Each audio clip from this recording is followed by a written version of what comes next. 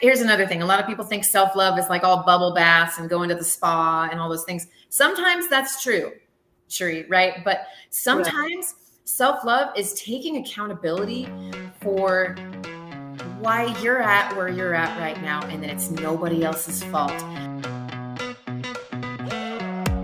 Hi, my name is Cherie, and this is Life is Cherry.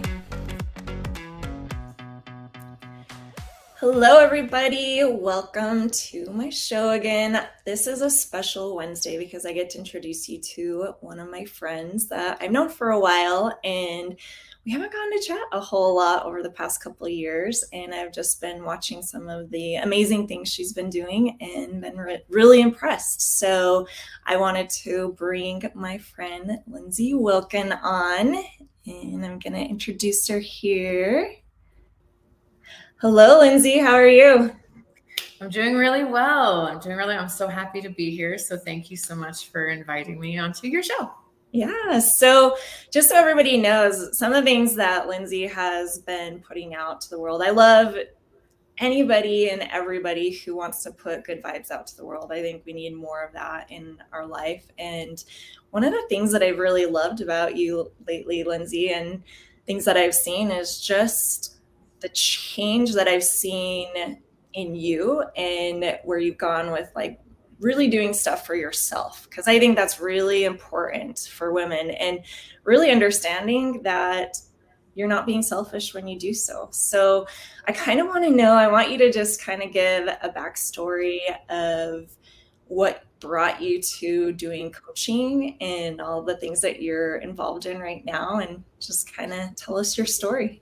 Cool. Yeah. Where to begin? So as far as taking care of yourself, that's been a journey. So I'm a mother of 3 kids. My daughter is going to turn 16, which is so crazy. So I have almost all teens now. And I was born and raised Mormon. And so, you know, the idea was just to be a stay-at-home mom. And I stepped right into that role. And honestly, being a mother is like the pride of my life. I love and adore my children.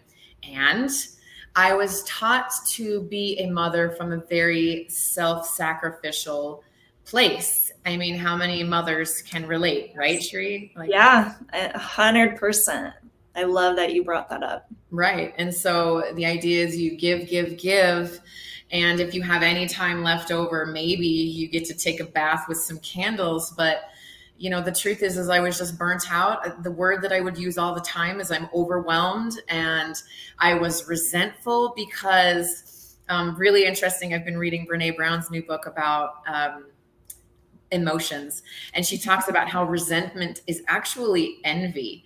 It's that you're upset that everybody else is relaxing and you want to be relaxing, but you're doing the laundry, doing the dishes, taking care of all the things, doing the grocery shopping, driving the kids to school, helping the kids with their homework, and on and on and on. And I'm not even a soccer mom.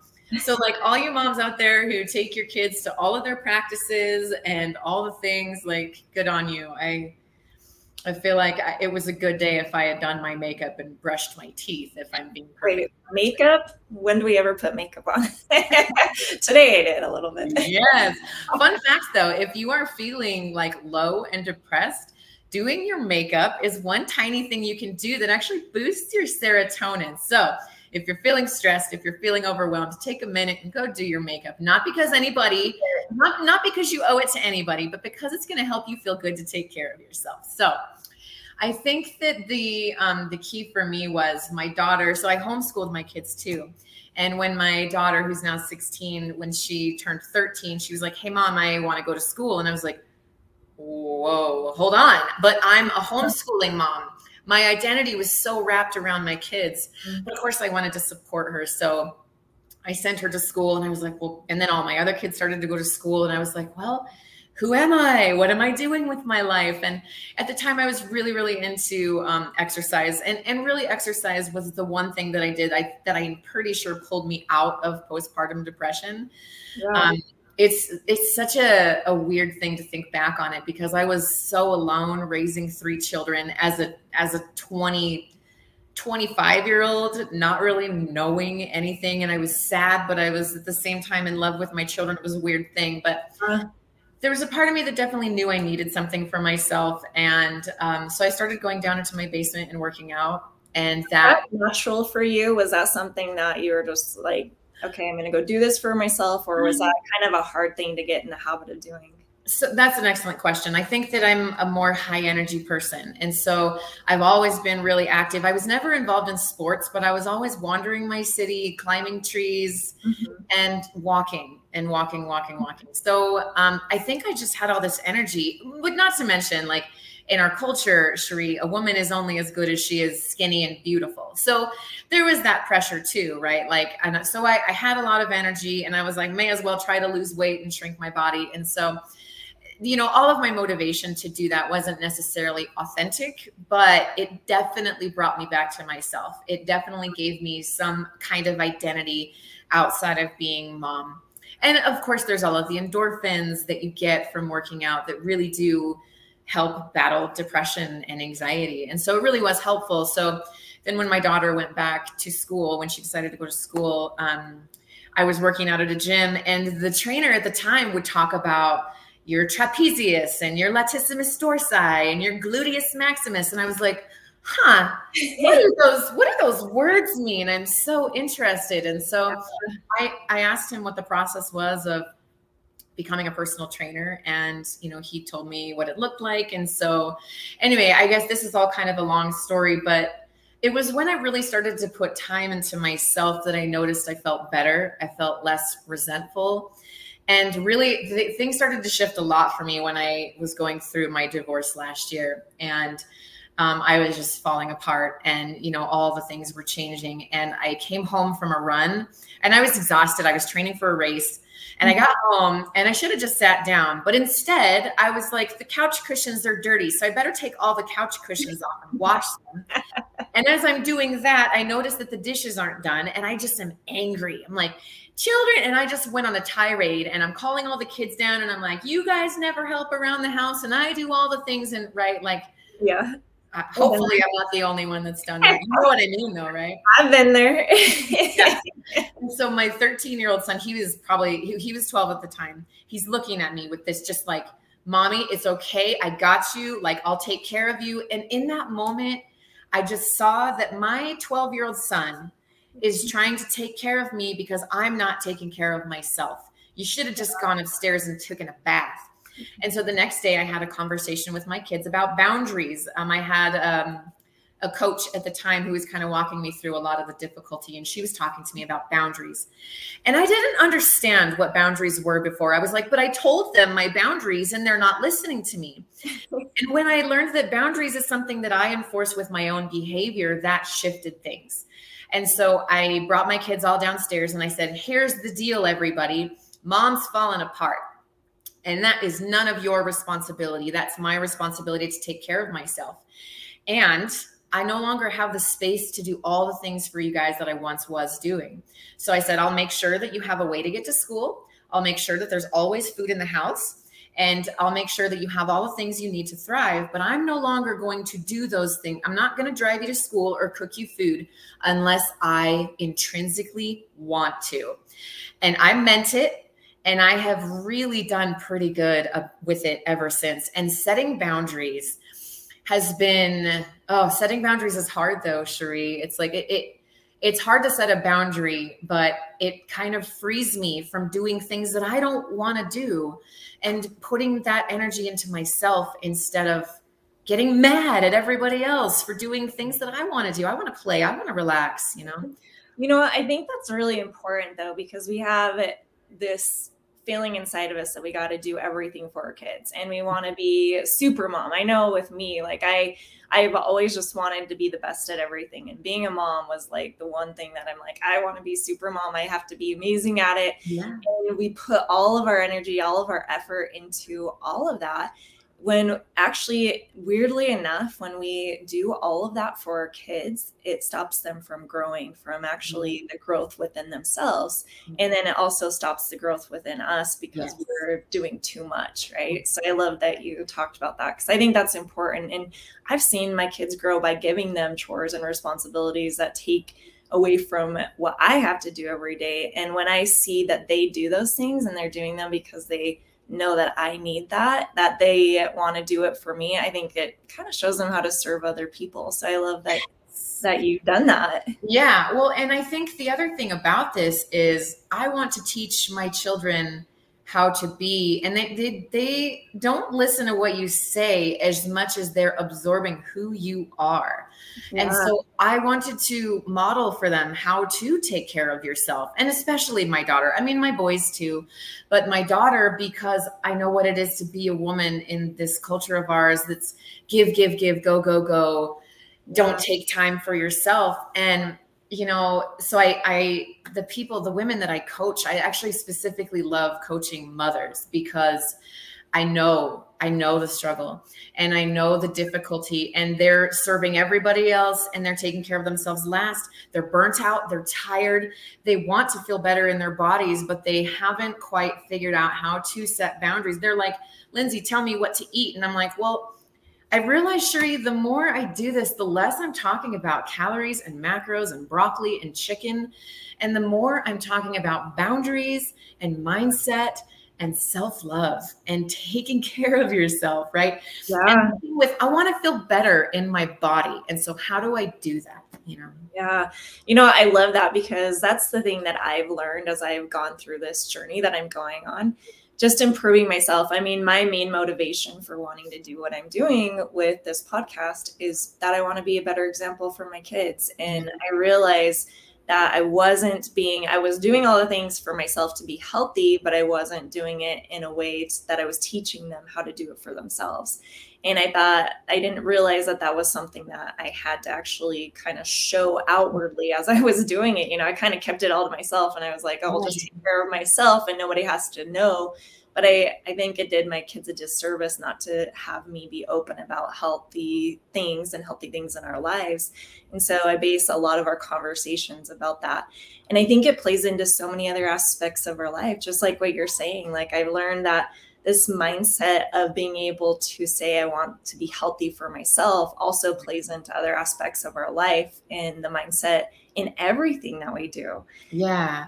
Well, and specifically, I think about food and exercise. There's a really big difference between I have to work out and I get to work out, between I can't eat that piece of cake and I don't want to eat that piece of cake. Mm-hmm. And it's really important that you understand that moving from a space of I want to, it is your body. Oh, Cherie, I just could preach the gospel of how amazing your body is all day long.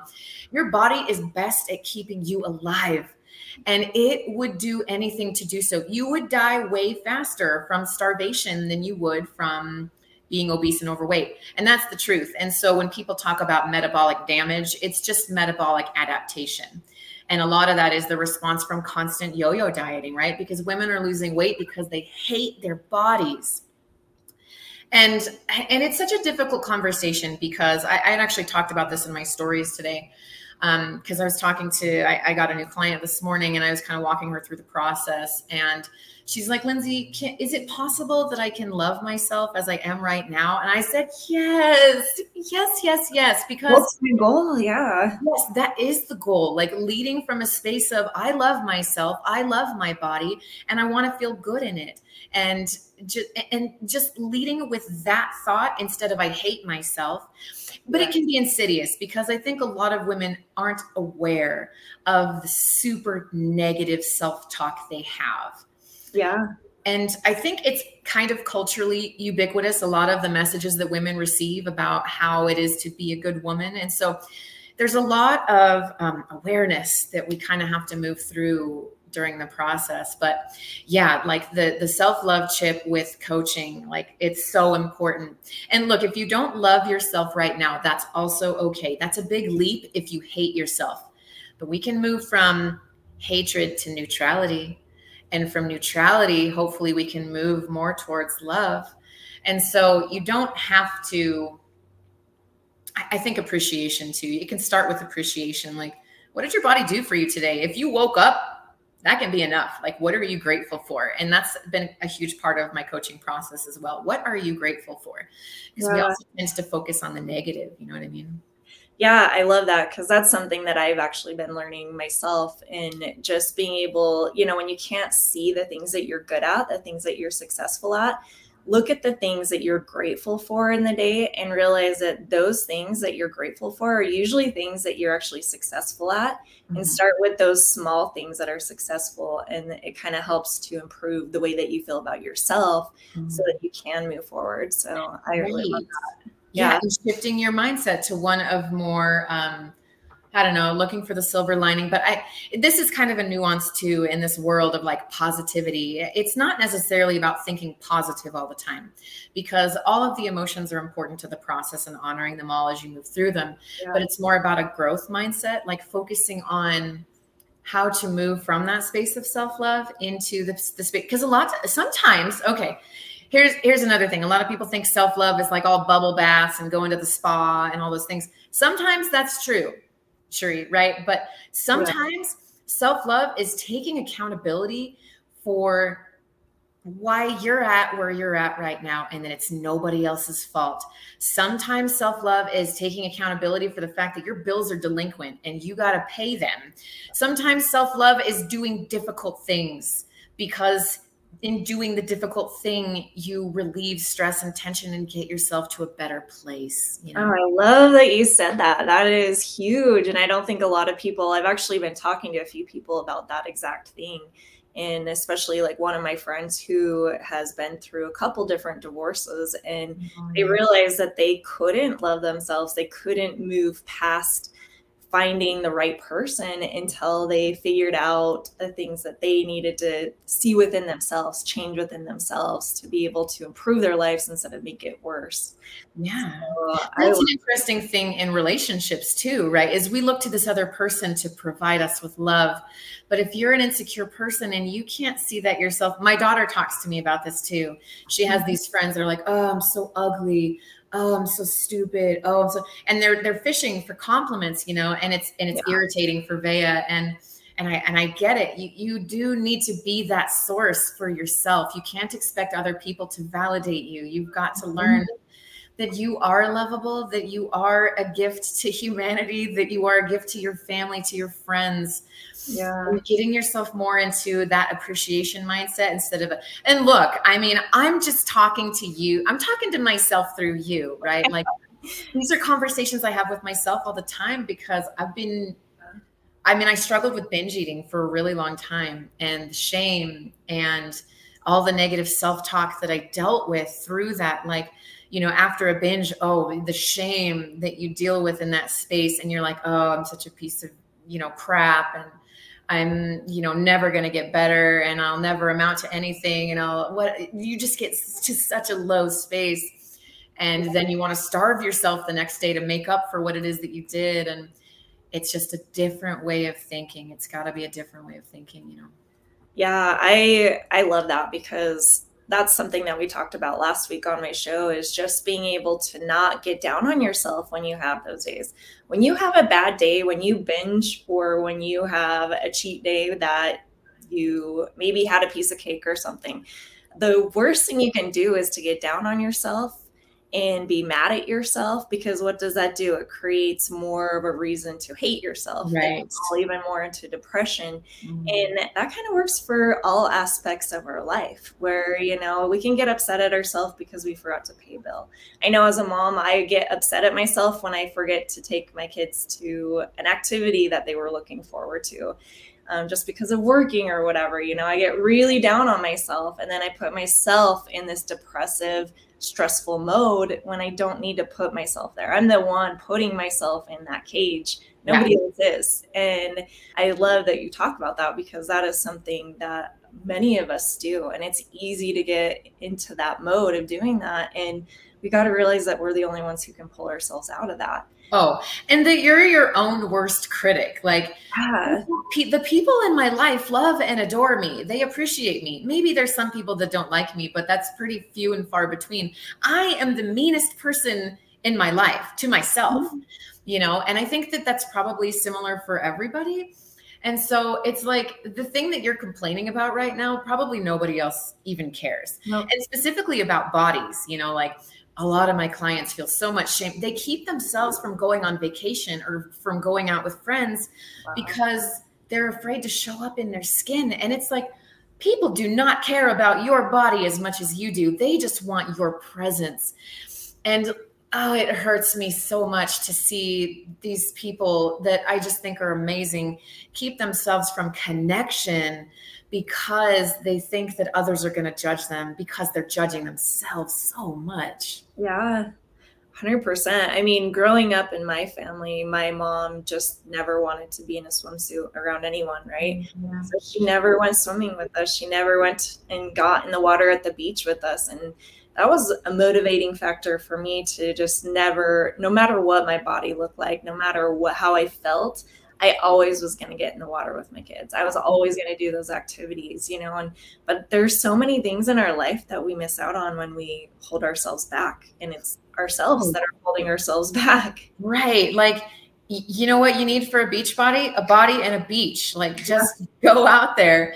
You know, and it's such a difficult thing because it does keep you in that really negative feedback loop of, but it's like, look, if your pants don't fit you, stop trying to change yourself to get into smaller pants and buy clothing for the body that you have right now. And it doesn't mean that you can't still move towards losing weight. That's fine. But there's really something powerful about, one, feeling comfortable in your clothing, right?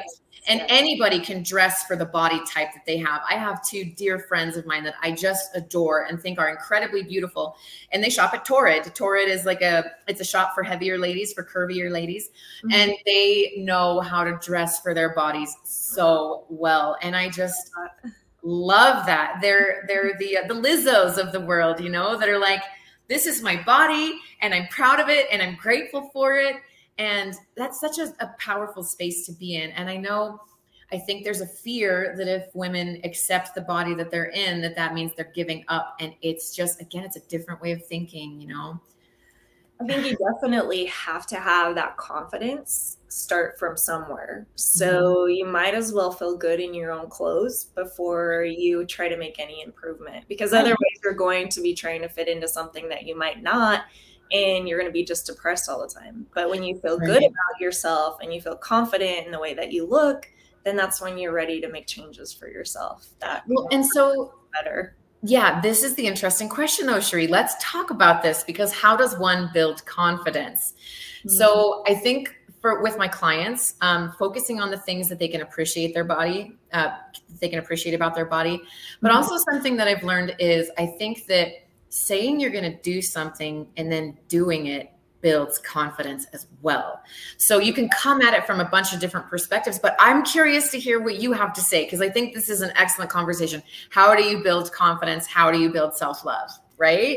I love this topic. Actually, it's one of my favorite topics. And I'm actually reading a book right now called Radical Confidence. And I highly recommend it to anyone who feels like they struggle with confidence. And people who see me, I'm doing this podcast, I'm doing these lives, and they think, oh, Cherie must have all this confidence. And I'm a very social person when it comes to meeting new people. For some reason, with new people, I am really good at it. And I think it's because I've always had a fear of meeting new people. So I've always been the type that whatever my fear is, I'm going to try and go after it and conquer it. I just don't want it to be fear anymore, right? So it's really easy for me to go up to people I don't know and try to make friends with them. Now, it's really strange. This is a really strange thing about me, is that when I'm in front of people I do know, like, even if it's just one-on-one with some other person, I tense up and I get really bad anxiety. I get social anxiety with people that I actually know a lot better than new people. And so it's a really strange dynamic that I have. But with doing this podcast and doing these lives, I am scared to death every single time I do them. I'm nervous. I don't really, the one thing that I've learned in all that I've been reading and what I've been trying to help myself with is you don't have confidence unless you have competence. And by having competence, I mean, you have to go out and try to do that thing before you can have confidence in doing that thing. If we wait around for confidence to show up before we do that thing, it's never going to happen, because you actually have to put in the work of doing that thing to be confident at doing it. Yeah. This is so fun because my daughter is learning to drive right now, and she's so afraid. Like, she has the fear of God in her that she's going to crash the car. And in some ways, I want her to have a healthy respect, because she's quite literally doing one of the most dangerous things that any human can do, which is drive on the freeway. But I told her, you're in a tough spot, because what you need to feel better about it is to move through the fear. There's no way to feel confident without feeling uncomfortable first, right? Yeah. So same with me. Like, people are like, oh, Lindsay, she makes all these videos. Do you want to know the first time I made a TikTok video? Oh my, it was like a lion was chasing me. My heart is like pounding inside my chest. And I'm like, what is going on, Lindsay? This is just a camera. There's nothing here. Why are you so afraid right now? Yeah. But the more I did it, the less scary it was. But yeah, there are some things that you just got to deal with the fear. Like that statement, feel the fear and do it anyways, that's it. That's the magic, is get comfortable with being uncomfortable. Yeah, I love that. The cold showers that everybody talks about now, it's a fun practice because it's a safe space to be uncomfortable. Like, turning the shower to cold is not hard. It's not hard, right? It just requires a simple action. But sitting there in the cold water, it sucks. But so wait, what is this practice that you do? So I've never even heard of this. So tell me about it. Cold showers. People do this after marathons and after training because the cold therapy is really good for inflammation. But we're learning a lot about the nervous system right now and how traumatized we all are, and just kind of resetting the nervous system. So one of these practices is taking a cold shower or doing a cold plunge. And what it is everything in your body is telling you to get out. But the practice is, hey, body, I'm actually going to tell you that this is a totally safe environment. And something about that is it's like a safe space to be uncomfortable, helps rewire the nervous system, but it also helps to build confidence to do difficult things, to have that difficult phone conversation, to make the sale, to pitch the product, to all the things. Like, if you want success, you got to learn how to do those things. And it's not easy. And I think it does get easier. But the idea that you're ever going to live a life where you're not going to feel fear or you're not going to feel uncomfortable is false. Yeah. It's not true. And people like you and me, people look at and they're like, oh, they're so confident. It's because I practiced it. Confidence is a practice. It's a practice. It's not something I was born with. It's a practice. You got to jump in and you got to make it happen. I had actually a family member of mine. They were really uncomfortable with going to the gym. And they were like, well, I don't want to go to the gym until I lose this amount of weight. And it's like, well, that's the purpose of going to the gym, and it was just this fear of being confident while at the gym, because when they would go to the gym, they would see people who were in better shape than they were, right? And so it was kind of just this weird mind game that they were playing with themselves, where it was like, you just kind of have to jump in and start doing it and start making it a practice and a habit before you feel confident. You're going to be afraid. And one of my favorite quotes ever is, everything you ever wanted or dreamed of is on the other side of fear. Yes.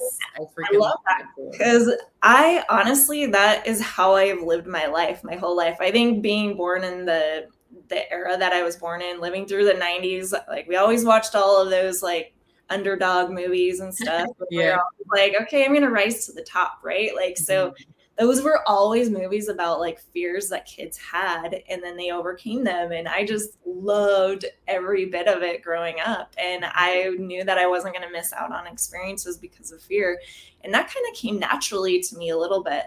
But it's something that I want to help other people learn, that they shouldn't let that stop them. They shouldn't let these things that or waiting till they're confident to make something happen for themselves, because you are the only one who can build that confidence for yourself. Well, and the idea is backwards. You build the confidence by showing up without confidence. That's how you build it. And so it's like, you're thinking about it backwards. You have to just take that leap. Gym confidence is a real thing. And, there's easier ways to do it. Like, go and just walk on the treadmill and sketch out the environment and do that for a while until you feel a little more confident. But Yeah. It's uncomfortable. It's definitely so a friend of mine posted this thing on Facebook that I wanted to share because I was just like, mind blowing, because it's spot on. She said, when we only do what pleases us and never what frightens us, fewer and fewer things please us and more things frighten us. Wow. I love that. Yeah.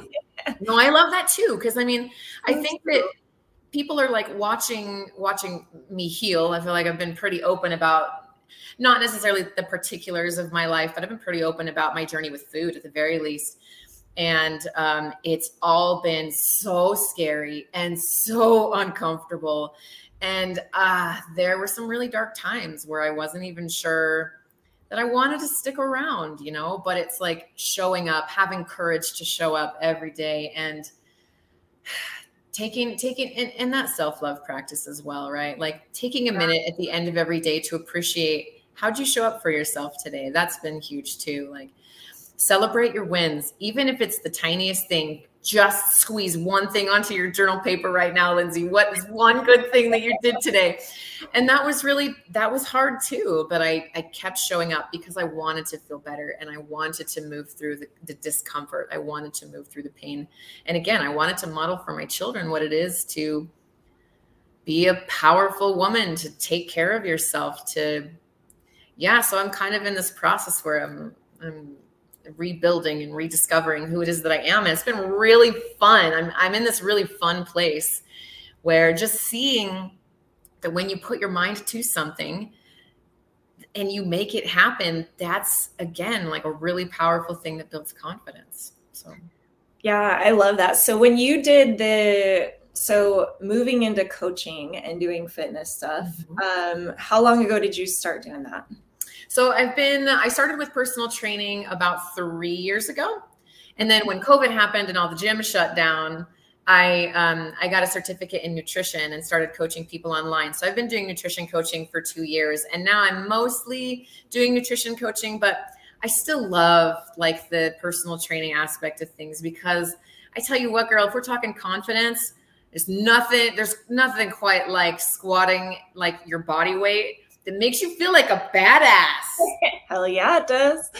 I love that. Yeah. So what has been I guess you and I had kind of talked about this before, where we talked about how people have just a negative way of thinking about food and diets. And I know I'm one where I want people to be able to understand that when we feed our bodies the right things, good things happen within our bodies. And it's not about dieting. And I love how you kind of were talking about it in the beginning, how it really had to be that I want this for myself and not that you're restricting it. So I just wanted you to kind of talk a little bit about that for yourself and how you coach with that. Oh, yeah. Oh man, I tell you what, where to start with that. So the binge eating was worst when I was personal training, actually. And the idea was that my body is my business card. And I really rebelled against that, because I just felt like so much pressure to be thin and to be all these things. And that if I wasn't thin, then I was a hypocrite. But I felt like a hypocrite. I felt like the biggest imposter, because I would go to work and I would train people, and then I would go home and I would eat all my feelings.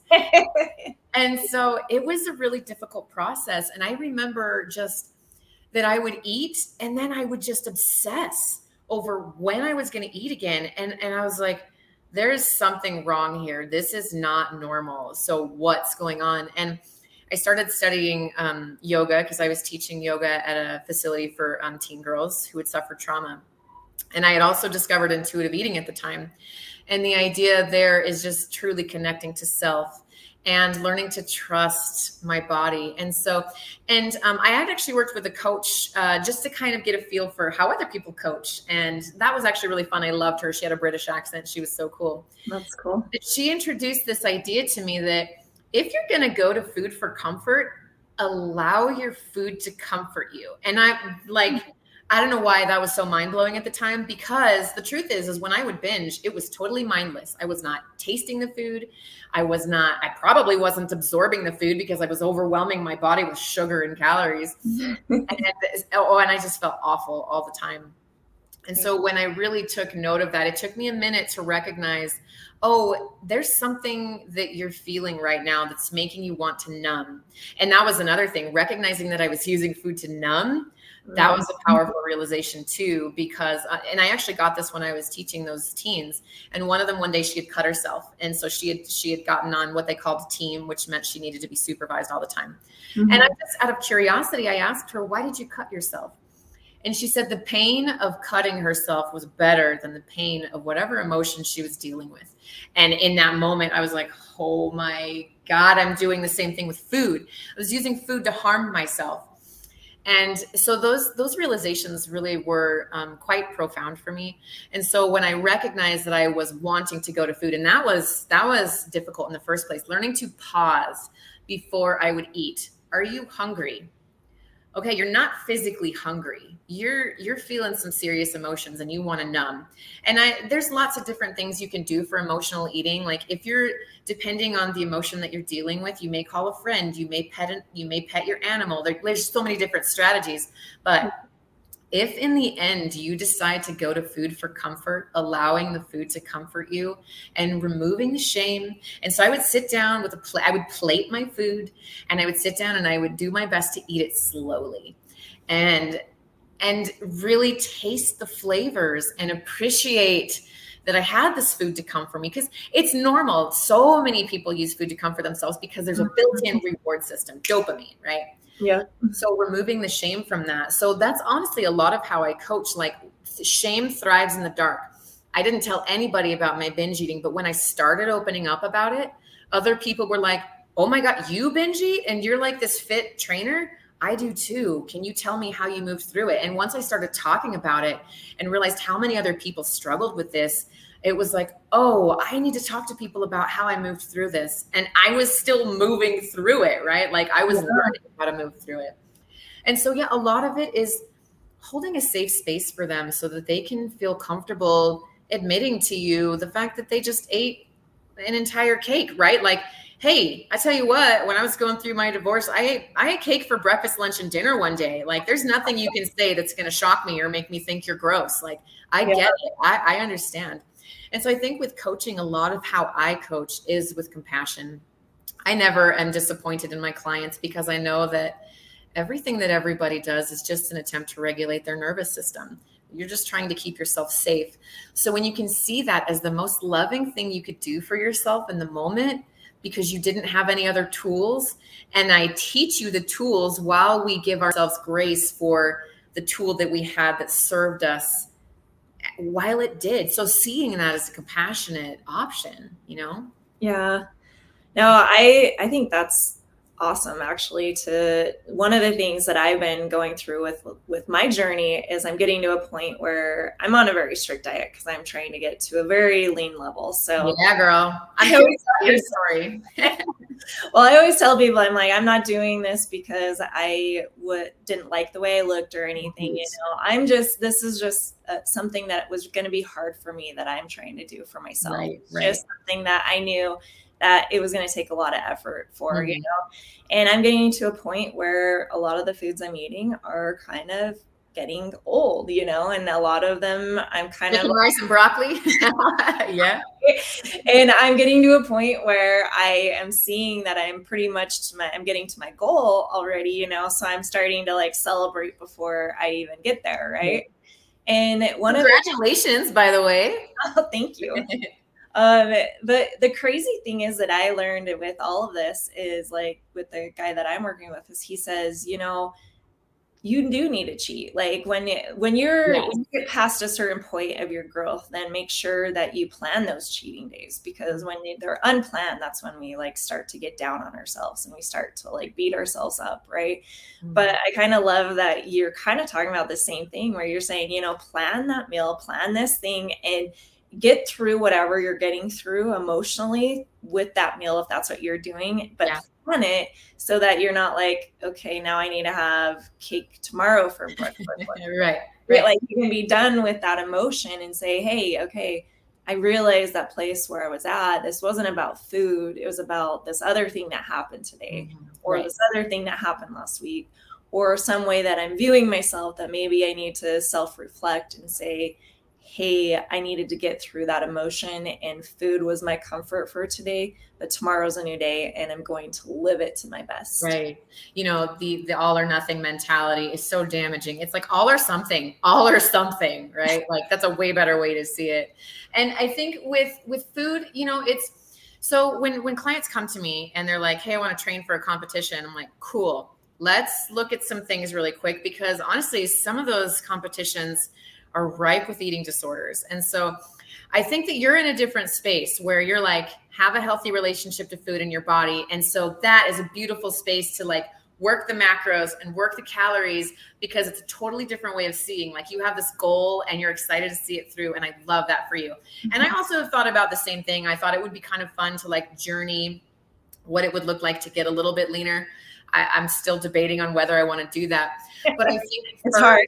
Yeah, sure. It's difficult. And if you don't have a healthy relationship to food in your body, it can be a really, really difficult process that can drag you down a hole. Mm-hmm. And as far as the cheat days, this is something that may seem trivial, but I like to call them refuel and refeed days, because when was cheating ever a good thing, right? But like I love that. Yeah, a refuel and a refeed, your body actually definitely needs to replenish the glycogen stores. That when you're in a fat loss phase. How long have you been in a fat loss phase for? I actually am more in a muscle building phase. Yeah, girl. Okay, so cool. Even from the beginning, like I didn't really feel like I needed to lose weight. So I probably just for a month I did like weight loss, and then good for you. Cool. That's fun. And I love that too. Like building muscle, actually you need to be in a calorie surplus, which is difficult for a lot of women to eat more food to build the muscle. That's been my issue is I used to not eat as much food as I eat now. Like I eat crazy amounts of food, and it's a whole different way of thinking, and I love it. Right. And like the amount of protein that you need to eat to build muscle is like way different than anything you've ever eaten before, right? Yep. Yeah. And so then it's like, look, I can have the cake, but if I have the cake, it's going to get in the way of my goals. And what's more important to me, the cake or the goals, right? Pleasure in the moment, or the thing that I want long-term that's going to take a lot of effort and a lot of patience and time. And I mean, sustainability wise, I think it's like a month to build 1 pound of muscle. Like building muscle is super difficult. It's actually harder to build muscle than it is to lose fat. And a sustainable fat loss is about 0.5 pound to no more than 2 pounds a week. But that's another thing, right? Like people have such unrealistic expectations for losing weight and gaining muscle. You know, it's like you really want to work with your body.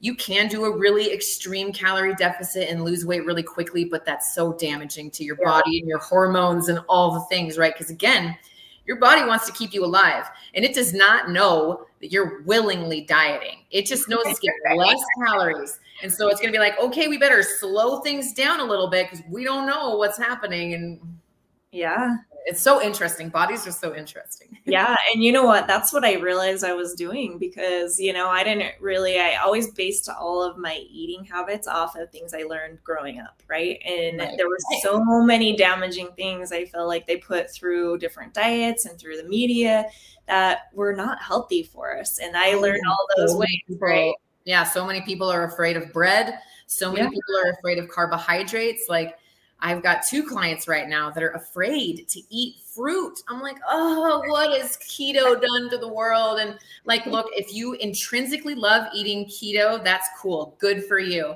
But I'm going to say that it's done a lot of damage to a lot of people. You know, just fruit is not bad for you. It's great for you. So, but yeah, just fear, all of those like ideas that you learn from diet culture and watching your mother diet, I assume, because I watched my mother diet my entire life.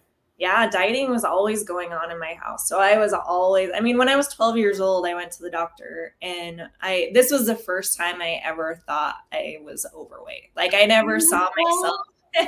I never saw myself this way. Like I always had dieting going on in my house, but it was never something that I ever thought about for myself until I was 12 years old. I go to the doctor, And my doctor told my mom, he's like, she's overweight. We need to put her on a plan. And looking back, I'm like, I was not overweight. I was going through puberty. And that's kind of what happens when you go through puberty. Your body changes. Yes. We need our daughters to understand that that's a natural process. And I talk about that with my daughters all the time because they're teenagers. You know, I got a preteen and a teen right now.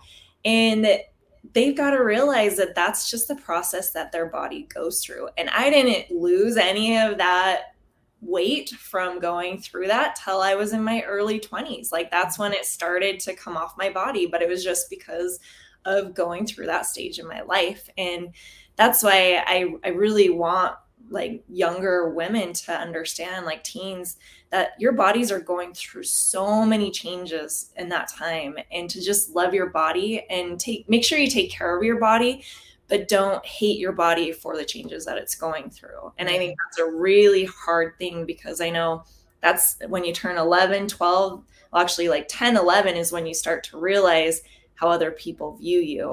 Right. Yeah. You're self-aware all of a sudden.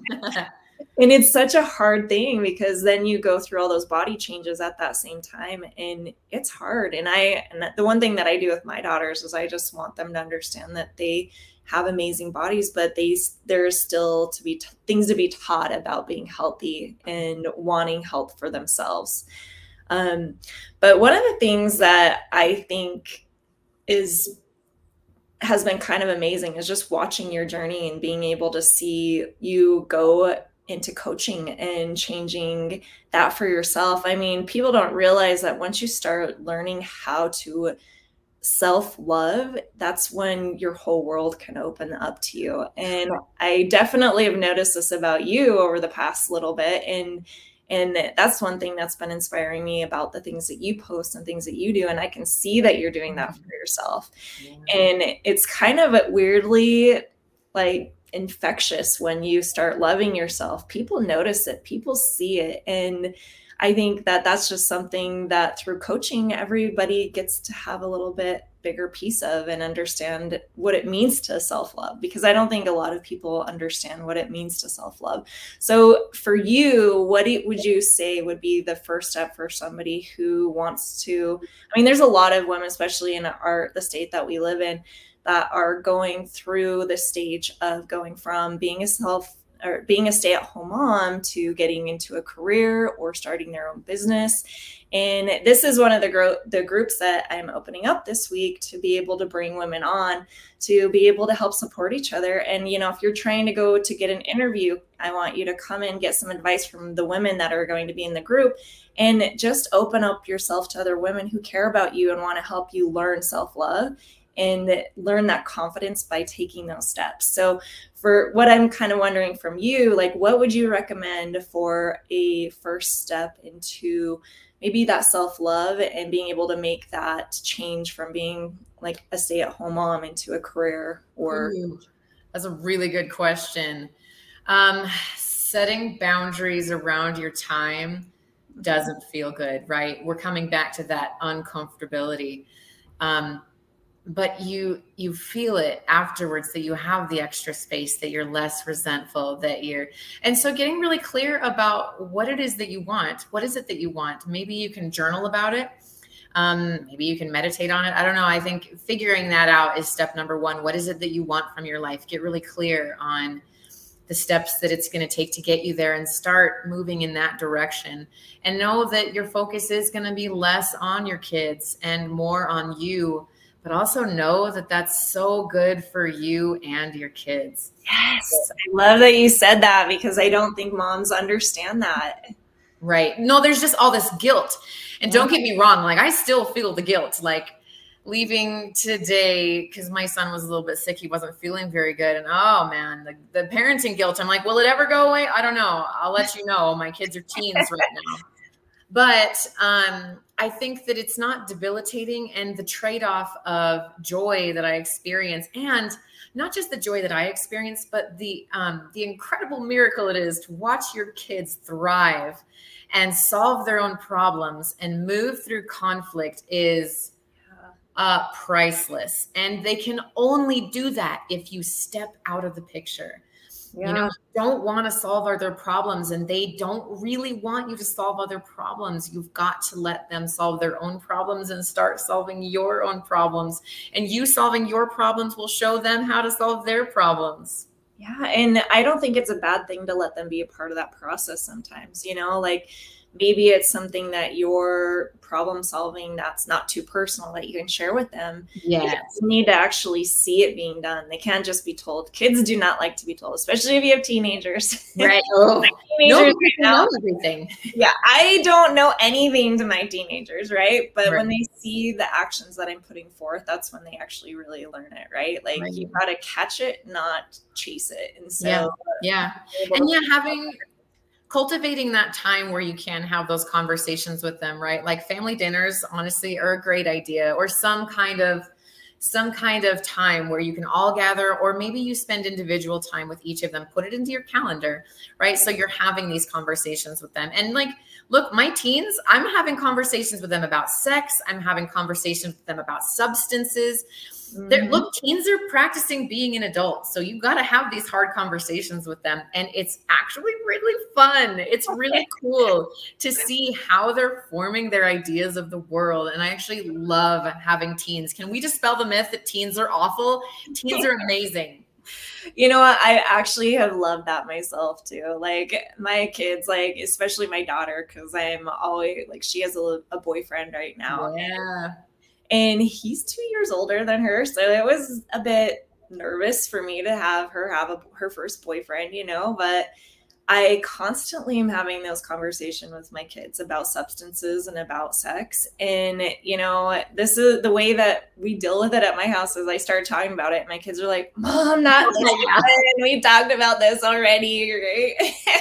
And I love when I get that reaction because guess what? When I was younger, I was like, Dad, I'm 18 and I kind of already know stuff already, right? I didn't want to be in that place, but I grew up in such a different type of world where we just didn't talk about that stuff. Oh, same here. And that was not helpful as a teen. I'm lucky that I wasn't a pregnant teen. I'm telling you that right now. Lucky. Yeah. I was not taught anything about sex. I wasn't taught anything about contraceptives. I wasn't taught any of that. It was just don't do it, Yeah. Yeah. And so it's kind of, I love the idea. There's this podcaster that I love to listen to. His name is Ed Mylett. I don't know if you or Mylett. I haven't heard of him.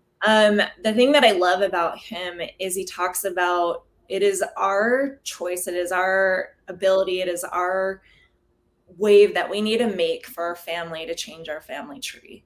And he says, you are the only one that will change that branch. If you don't change that branch, nothing will ever change. And so with my parenting, with everything that I'm doing, like even just trying to be healthier for my family, I'm changing that branch in my tree to have a different understanding of life.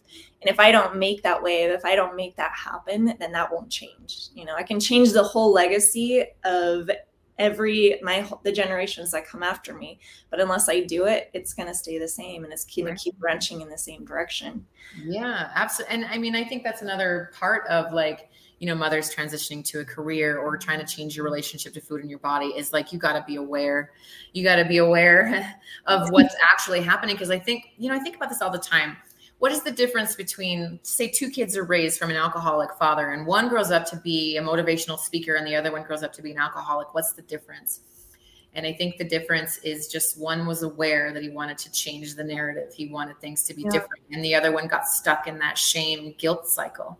And so you've got to get yourself out of that shame guilt cycle. It's not helping anyone. It's just keeping you stuck. You got to get out of it. Yeah.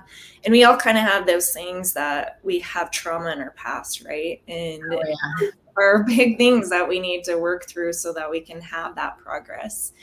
But just a few last things that I wanted to go through with you. So Lindsay, you do a lot of great outdoor workouts and you do a lot of indoor workouts and some of the fun food that you've been posting. You're going to share some of that with us, right? Over the next couple of weeks. Sure. Yeah, absolutely. And you guys, I'm going to have all of Lindsay's information on here so that you guys can connect with her in any way that you'd like to connect with her. She's such an amazing inspiration if you're wanting to get your health on track and just life coaching in general and mindset. So I've really been impressed with Lindsay and all that she's doing. She's putting out to the world. It means a lot to me to see other women out there doing the same thing. So I really appreciate you being on. And I'm going to also have a group for fitness, and we'll post it all in there if that works for you. And I'd love to. That way we can engage, and you guys can let her know how you guys are doing her workouts or trying out some of her food, so that we can get some feedback and know how to move forward with it. That would be so fun. Yes. Awesome. Well, thank you so much, Lindsay. This was so fun to have you on. I really appreciate your time today. Well, thank you for having me on. It's been great chatting with you. Okay. Well, you have a wonderful day. Thank you. You too.